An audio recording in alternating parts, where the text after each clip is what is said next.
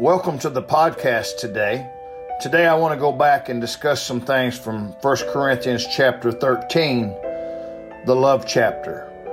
Remember, this chapter is talking about agape love. It is the love of God. Agape love is a choice, a deliberate striving for another's highest good, and is demonstrated through action. God set the standard for agape love in sending Jesus to die for us while we were still sinners.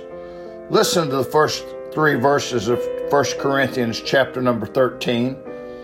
Paul said, "Though I speak with the tongues of men and of angels, and have not charity, I am become as sounding brass, or a tinkling cymbal. And though I have the gift of prophecy, and understand all mysteries, and all knowledge, and though I have all faith, so that I could remove mountains, and have not charity, I am nothing. And though I bestow all my goods to feed the poor, and though I give my body to be burned, and have not charity, it profiteth me nothing." You may think, well, I don't have many gifts, or I can't do much for the Lord. Well, listen, if you can have the love of God for Jesus and others, you are blessed beyond measure. That's the thing that's missing in many people's lives.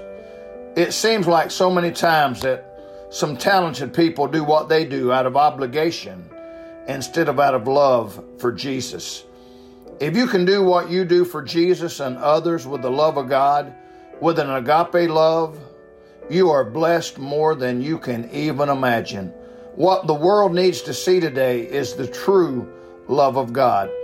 There are so many cheap imitations of God's love.